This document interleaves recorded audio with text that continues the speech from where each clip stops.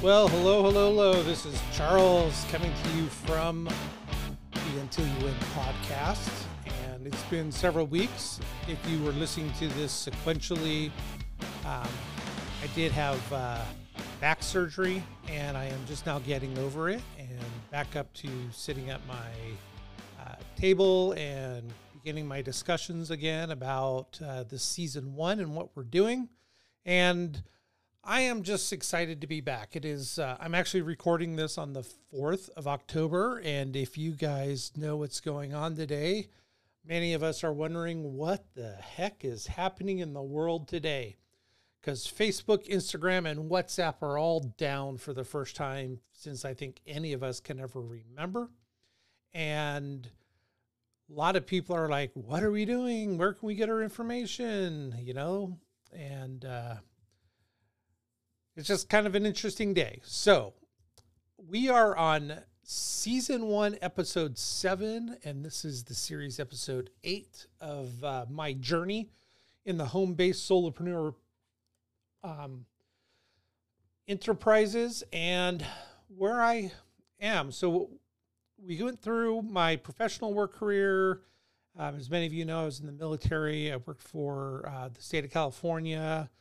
I'm a nurse by trade, but have done a lot of things, retired recently as a healthcare executive. And so now I'm doing this podcast, and I'm doing some training on YouTube and on Facebook, which I can't get onto, which makes it very difficult. And I'm going to be looking for an alternative platform to post all my stuff to.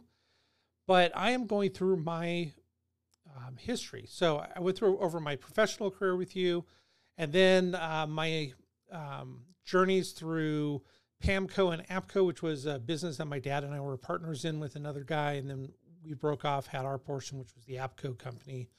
And then I went back to work and got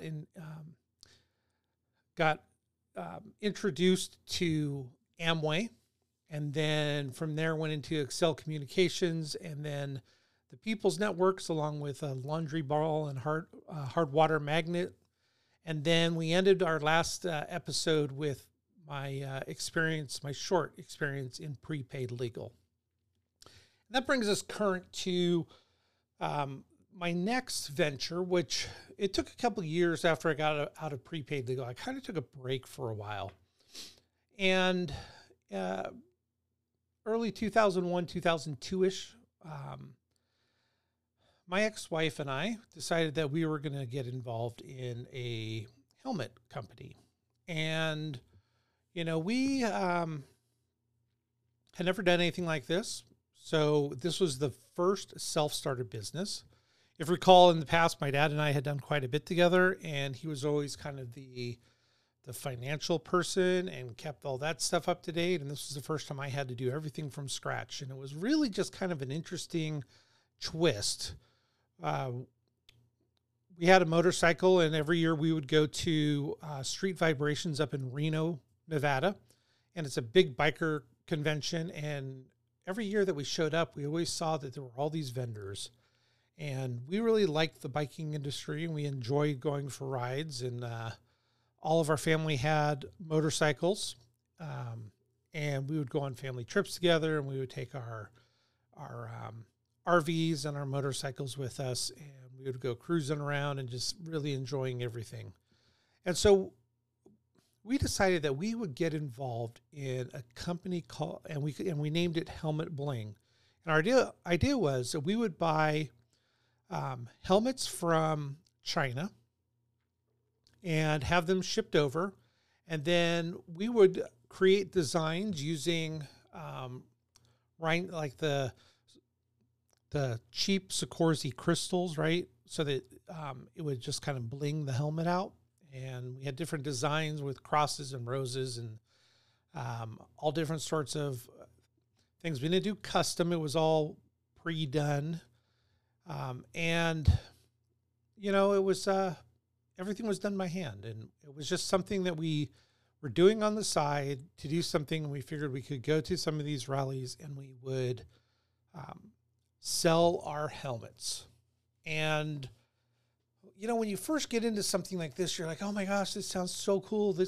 And then you begin to get into some realizations of what was really going on and how much it really cost and the time it took to do stuff. And the best part was that we owned the business ourselves. We were our own boss. We worked when we wanted to work or when we didn't want to work. And the difficult part was that we had to get the product in from China. We did bought a lot of samples and had those shipped over. And we did work through the process of getting everything that we needed. And then the long process of gluing on these rhinestones. And we had to figure out exactly how to do it. What process could we get that would make it simpler and faster? And again, you got to remember, the internet was really, even in early 2002, it was still in its infancy. It was not what we know of the internet today. It's not like you could just open a store just quick and simply. It just wasn't something that was really easy to do. And we were very, very financially naive, I think is the best word to put it. We didn't realize like the outlay and cost that it was going to cost us. Setting up a website was just a bear. I mean, if you guys remember back then, creating a website was not what you see is what you get. I'm trying to think. I had, don't even remember, Dreamweaver, I think is what it was called. It just was so hard, to be honest with you. And it just was not the easy way to get a website up. So we really didn't have a website up. We had a small website that talked about us, how to get in touch with us. Never really got any calls. We didn't know how to run advertising to it. It was just this tedious process. And then when we were looking for booths, we began to learn like it costs $500 to $1,000 per event to have a booth. And then you had to bring all your own stuff. You had to have your own canopy, your own signage, your own, like if you want electricity, you had to bring all your stuff to tie into that. And we never made it to a point where we could actually get to an event. We had problems with getting the crystals to stick. The glue that we were using at the very beginning wasn't working, and then we tried some super glues, and those weren't working. And we didn't know about Gorilla Glue at the time. I don't even know if Gorilla Glue was out at the time, but that would have been the best thing that we ever got. And then as we were beginning to realize that maybe this just wasn't for us to do a business like that, we shut everything down. And about a year and a half later, we get nailed with some tax fines from the Franchise Tax Board here in California because we didn't file taxes correctly, because we started a business, but then we didn't pay the deposit tax that you need to the Franchise Tax Board, and then we didn't file our taxes correctly, and we thought because we hadn't even been open a year that it just wouldn't matter. But because we got a business license, you see where this is going? Like this rabbit hole that you go down that you don't know. When you're doing a network marketing, multi-level marketing business, you're using your own social security number, and you're getting a 1099 from the company that you work with. So you don't have to worry about anything other than reporting your 1099 taxes until you get to a point where you need to hire an accountant who's going to help get your business set up, and you're going to hopefully form an LLC and do everything appropriate. It's just little tiny things that for me was one on top of the next, on top of the next, on top of the next, on top of the next. It just seemed to compound.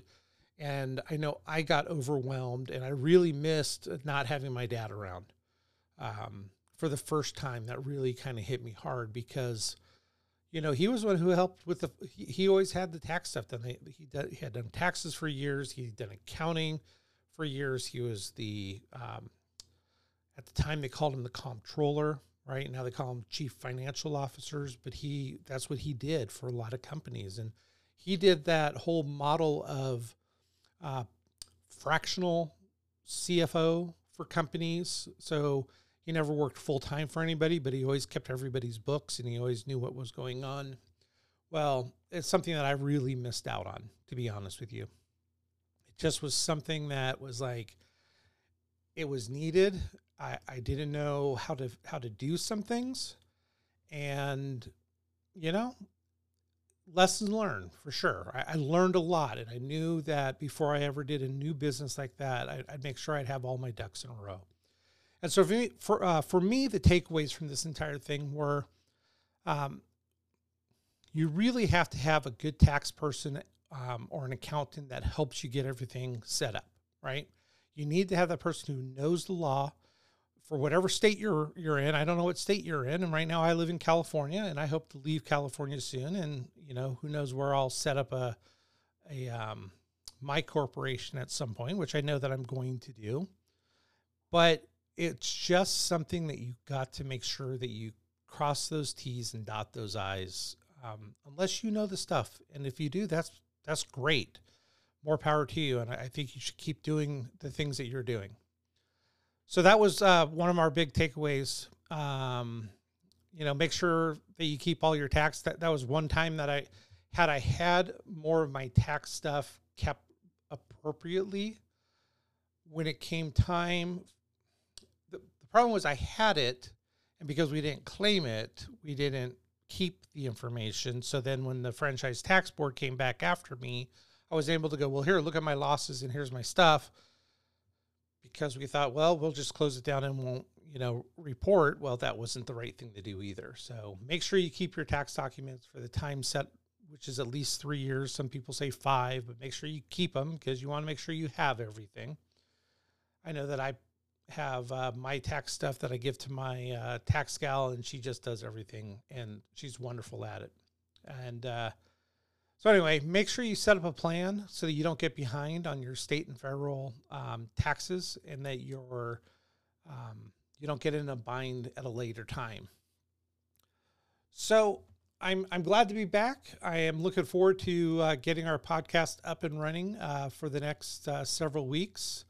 We have in this series, let's see here, we have 2, 3, 4, 5, 6. We have about 7, maybe 8 episodes left in this first season, and we have some good stuff coming up that we're going to have fun. I'm going to have fun talking about, and some other network marketing companies I got involved. I've been a serial entrepreneur, solopreneur. I love the field, and I think I've finally gotten into a space where I understand it enough. I've learned enough, and I'm looking forward to sharing that with you. So, as we wrap up episode 7, I want to thank you for being here, and I look forward to seeing you all next week and sharing the next evolution of my home-based business entrepreneur. And again, once Facebook's come back up, you can find us there at Until You Win. That's facebook.com at Until You Win. I'm on Instagram and LinkedIn. You can find me at the Charles Wood. And if you want to email us at untilyouwin@gmail.com. And I look forward to talking to you all soon. Have a great one. Bye.